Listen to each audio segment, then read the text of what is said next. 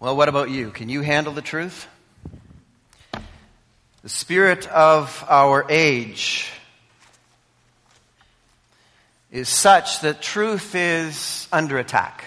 I think you'll all agree with me that the ethos of our age is characterized by people who can't handle the truth, who actually are making up their own truth. Truth around us, as defined by our culture, is transient.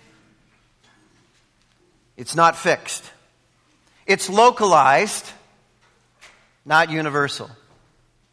It's time sensitive, not really timeless. Truth is subjective, not really objective. Truth is whatever you want it to be, not absolute. In fact, you all are familiar with the statements or conversations that go something like that. Is that true for you? Because it's not true for me. But whatever is true for you, I'm cool with that. Not absolute, with one exception. You must accept the absolute that nothing is absolute. Which crumbles like a house of cards in terms of logic, since if there is no truth, you have no logical capacity to convince me there is no truth. Therefore, the no truth statement has to enjoy the same privilege of being not true.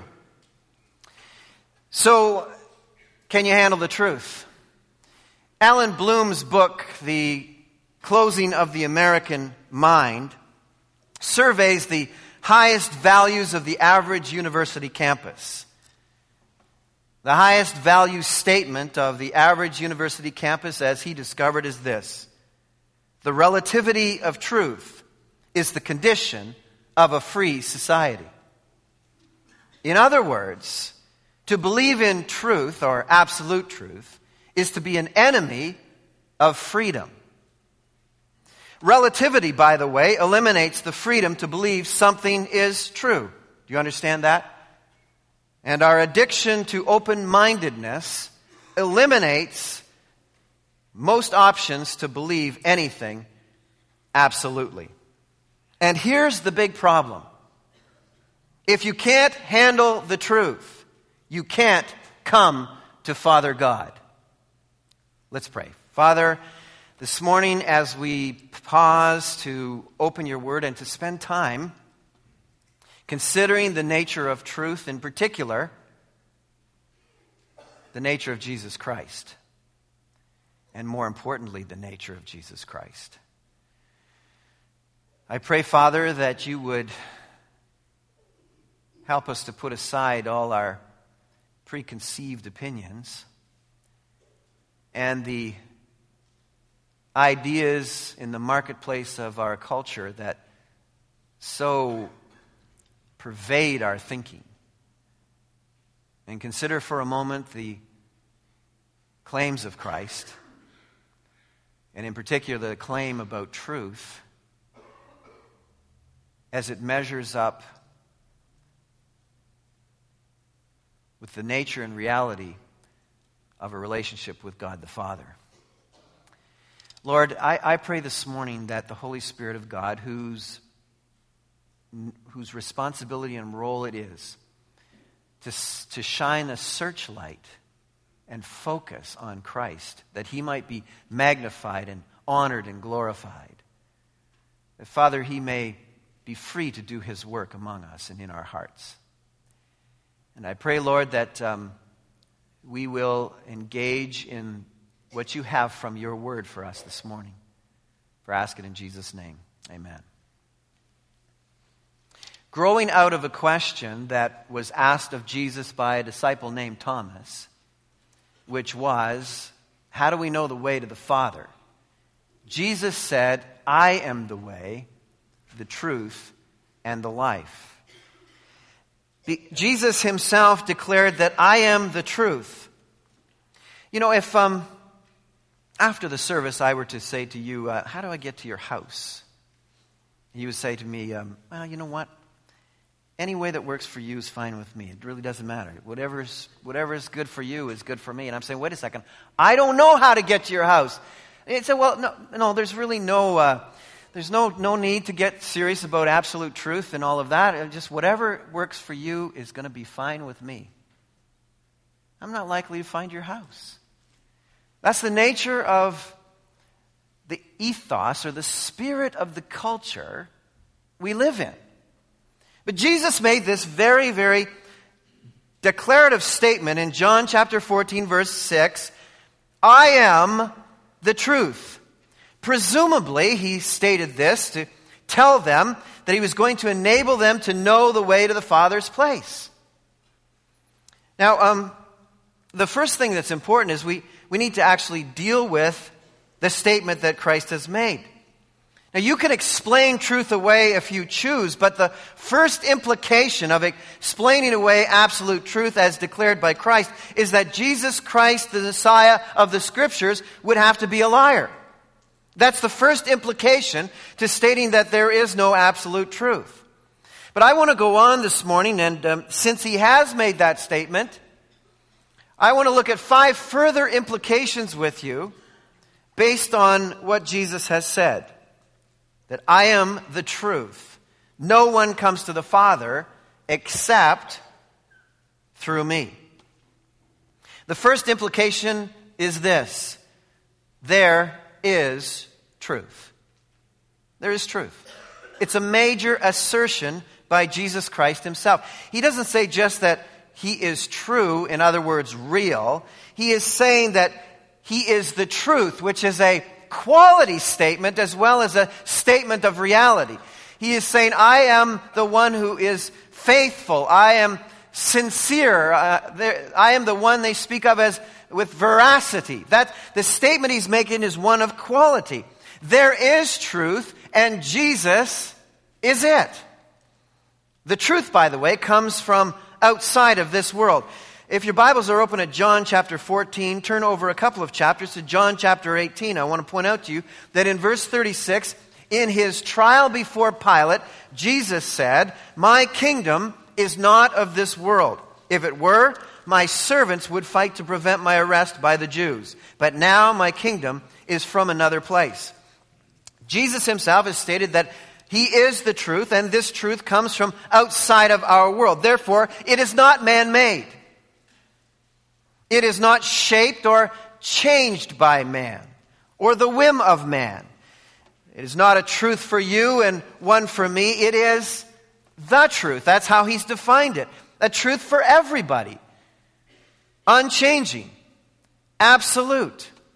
In fact, the highly valued proposition that floats around not only in our university campuses, but in our workplaces and in the marketplace as well, that there is no absolute truth, is in direct opposition to the claim of Christ. Do you understand that? We need to know what is at stake here in how the mind is being shaped by the culture that we live in.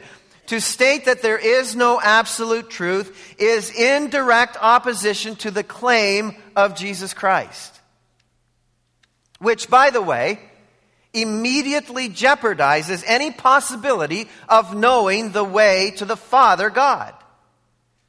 There are significant implications to the issue of absolute truth. Jesus Christ says, I am the truth, and links it to finding the way to the Father's place.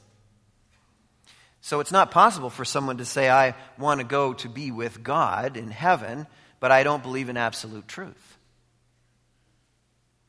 They are in contradistinction to each other. Now, by the way, this holding to absolute truth raises the ire of the culture around us, and you will be persecuted as intolerant. We are required to tolerate everything but absolute truth, which, by the way, seems intolerant to me. Doesn't it to you? Secondly, in what way is Jesus the truth? He says there is truth. Now, in what way is he the truth? By saying that he is the truth, he places himself in a very lofty company indeed. He says, I am the truth. Now, I want you to turn in your Bibles back with me to Psalm chapter 31 and verse 5. There's another claim to truth that is found in the Old Testament scriptures in Psalm 31, verse 5. Into your hands I commit my spirit. You've heard that terminology before, used by Christ at the cross. Redeem me, O Lord, the God of truth. The God of the Bible is identified for us as the God of truth, or the truth God. In Isaiah 45, verse 19, God himself, speaking through the prophet Isaiah, says this, I have not spoken in secret from somewhere in a land of darkness. I have not said to Jacob's descendants, seek me in vain.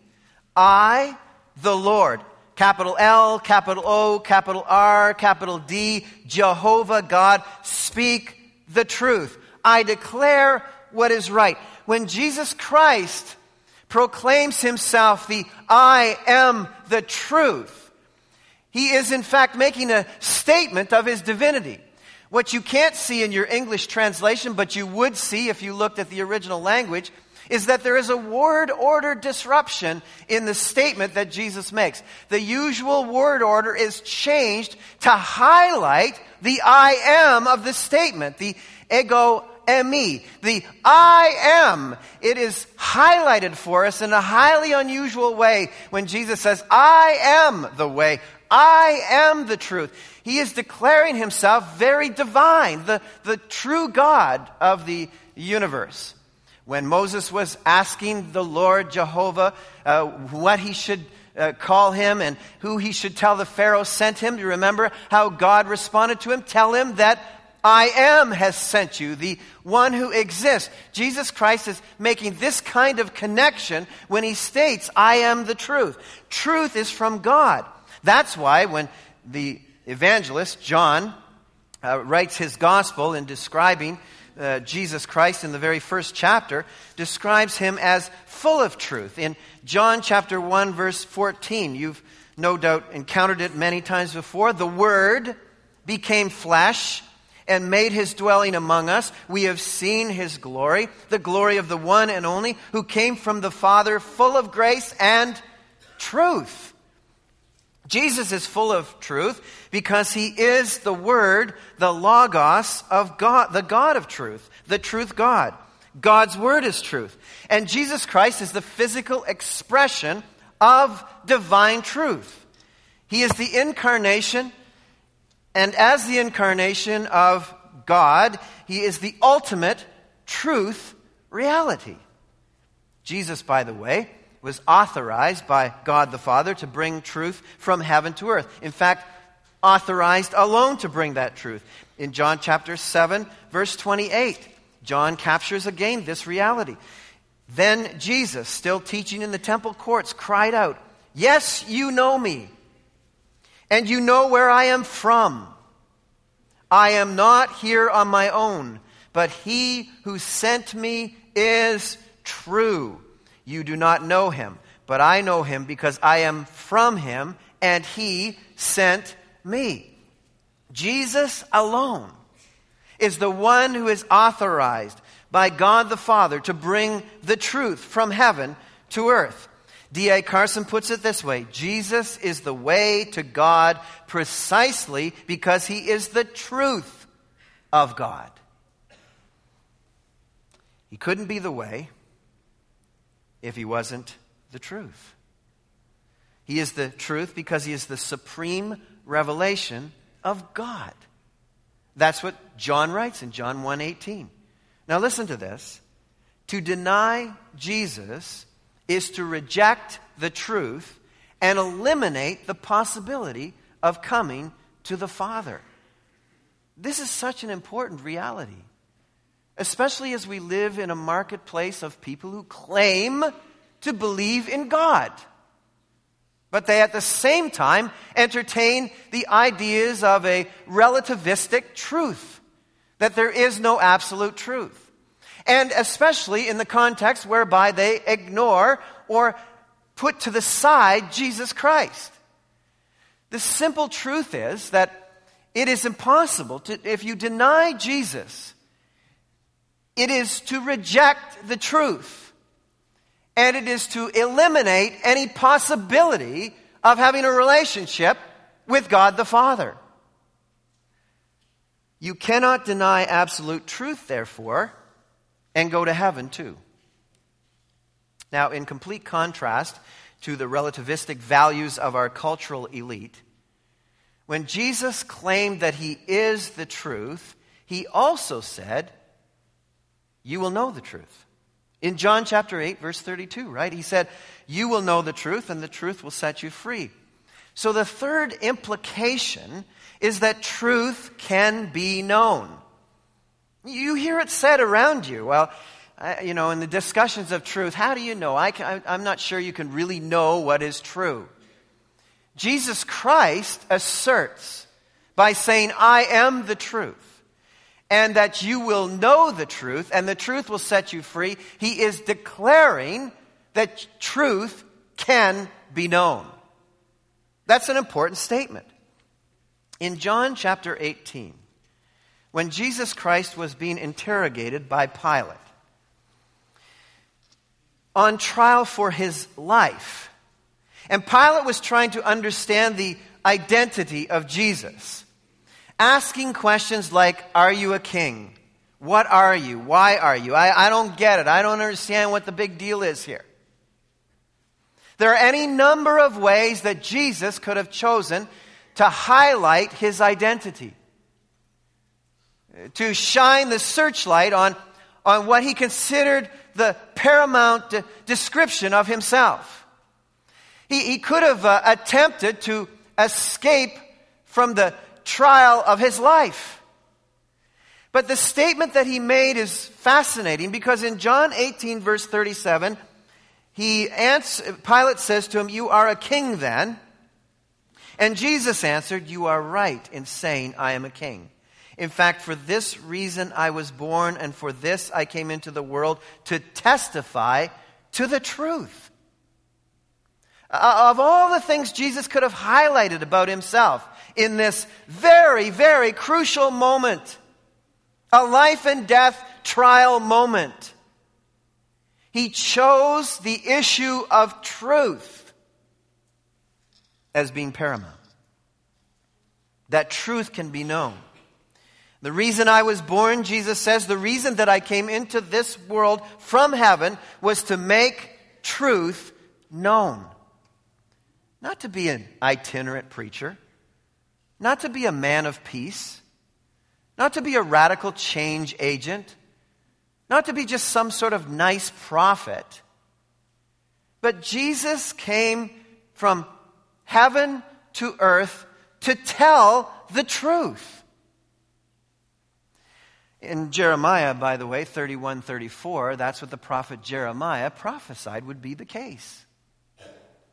He said, and there is coming a time when people won't say, do you know him? Do you know God? How do you know God? It says there in Jeremiah chapter 31, verse 31, they will all know me. That's why at the Mount of Transfiguration, in Mark chapter 9, verse 7, it says there was a voice from heaven that said, this is my beloved Son. Listen to him. Now, what is at stake? Jesus, the Father states, is God's truth from heaven. How important is this reality? How important is this truth? Well, in fact, you can't worship Father God without truth. Because it says that those who would worship him in spirit and in truth. It is impossible for you to be set free from your selfishness and your sinfulness, except for truth. Because Jesus Christ said, you will know the truth, and the truth will set you free. The gospel truth will set you free from your selfishness and your sinfulness. It is impossible for you to have eternal life without this truth. In 2 Thessalonians chapter 2, verse 10, it says they all perished because they refused to love the truth and so be saved. It is impossible to love God In fact, in John chapter 14, the same text where Jesus declares himself the truth, it says in verse 15, "If you love me, you will obey what I command." It is impossible to love God unless you love the truth, unless you obey the truth. And finally, it's impossible to get to the Father's place. It is impossible to get to heaven. Because Jesus Christ said, "I am the truth. No one comes to the Father except through me." Jesus also said something very, very significant in John chapter 18 with respect to truth as well. In verse 37, he goes on to say, "I came into this world to testify to the truth." Do you realize, fourthly, that Jesus is the key witness to truth? He came to testify to truth. In the theater of the ageless courtroom, whereby all of humanity has placed God on trial as if humanity has any right to do such a thing, declaring that God must prove himself, God must prove his existence, God must prove the truth. Jesus Christ says that he is the key witness to that truth. Now, in the courtroom, a human courtroom, and a trial is called, there's also witnesses that are summoned.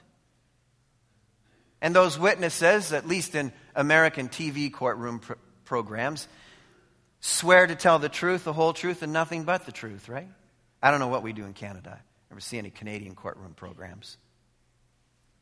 Jesus Christ is stating to Pilate, "I came from heaven to earth to tell the truth, the whole truth, and nothing but the truth. I am the key witness that God the Father has called in the courtroom of the ages." Now, by the way, it is humanity that's actually on trial. And Jesus declares in John chapter 3, verse 19, "This is the verdict." By the way, that word verdict is a judicial word. It's a courtroom judgment word. This is the verdict. Light has come into the world, but men love darkness instead of the light. That fully explains why truth is on trial. Mankind doesn't want truth. They put it on trial. They've redefined it. What's true for you is not necessarily true for me. What's true here is not necessarily true there. This is the verdict, Jesus said. This is the way it is. Light has come into the world. Truth has come to the world, but men preferred darkness rather than the light. Now, by the way, there is no one else to tell you the truth about being right with the Father. Do you understand that? When Jesus makes this declaration that he is the truth and that he has come to testify to the truth, there is no one else able to tell the truth about being right with the Father. If one fails to accept the testimony of Jesus as the truth, that one rejects the truthfulness of God. There's one final implication that I want to highlight this morning. At this trial, just before the crucifixion, Pilate, the relativist, the postmodern before postmodernity, asks Jesus the question, and you know this question: what is truth? Now, it's impossible for us to understand or get inside of the emotions or motivation or head of Pilate to try and understand, why did he ask that question? What was his intention? Was he just being cynical? Was he jaded? As he looked around at the anarchy around him and the foolishness of this trial, I mean, after all, there's really nothing wrong with someone telling the truth. And yet there's this mob, this angry mob wanting to kill him. Was Pilate just simply cynical and jaded about truth? Or was he mocking the sincerity of Jesus Christ when he asked the question? Or was he sincere himself? Was he really interested in the truth? Was he wondering if truth is really relativistic? Or if truth is absolute? Or could a person really know the truth? Possibly. And maybe that kind of thinking is represented in this room this morning. You've heard everything to this point, but you're still saying, what is truth? Is it really possible to know the truth? Because if it's possible to know the truth, I'd really like to know the truth. Jesus makes this statement at the very end of the verse 37. Everyone on the side of truth listens to me. If a person really wants to know the truth, that person will give attention to Jesus. That's what he said to Pilate.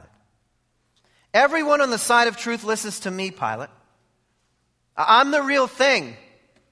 If you are serious about knowing the real thing, if you are serious about knowing truth, then listen to me. The postmodern, closed-minded relativists want freedom to make their own truth. You know why? Which, by the way, is no truth at all. You know why? Because truth is sometimes uncomfortable. Truth makes demands. Truth holds up before us a standard by which we measure ourselves.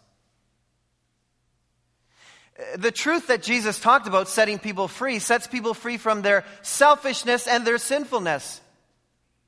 And for the most part, the people around us, and possibly some people even in this room, do not want to abandon their selfishness. And they don't really want to abandon their sinfulness. And Jesus is making the point then, maybe you're not really on the side of truth at all. Maybe you don't really even want to know truth. Because real truth, Jesus says, will set you free. But it's a freedom from your selfishness and your sinfulness that you might come to the Father in heaven. So, if you want real truth, Jesus says, then listen to me. He left heaven to enter our world to find people who wanted to know the truth. Paying no attention to Jesus, by the way, puts you outside of the Father. It puts you outside of the way to the Father. It puts you outside of the life that the Father wants to give. Anybody around you, or even you, who says you want the truth, but you don't want Jesus, you're kidding yourself. They're kidding themselves. Everyone on the side of truth listens to Jesus. That's why Jesus said to the disciples as he was sending them out to witness to the things of the truth, sending them out house to house. He said to them, go to the place where the man of peace is, who will welcome you in. And stay there. If he doesn't welcome you, shake the dust off your feet and go to the next place. Why? Because there are those people, and they are represented many times over in here, who want the truth. And they listen to Jesus. And they receive the truth. Listening to Jesus makes you a truth-sider and brings you to the Father in heaven. Our Father, this morning we have put forth the declaration that Jesus Christ has made of himself. Jesus says, I am the truth. No one comes to the Father except through me. Lord, you yourself have said that anyone who really wants to know the truth, is on the side of truth, listens to Jesus. You say that your sheep, they know your voice. They hear your voice. They follow you. They don't follow another voice. Father, I pray that in this room this morning,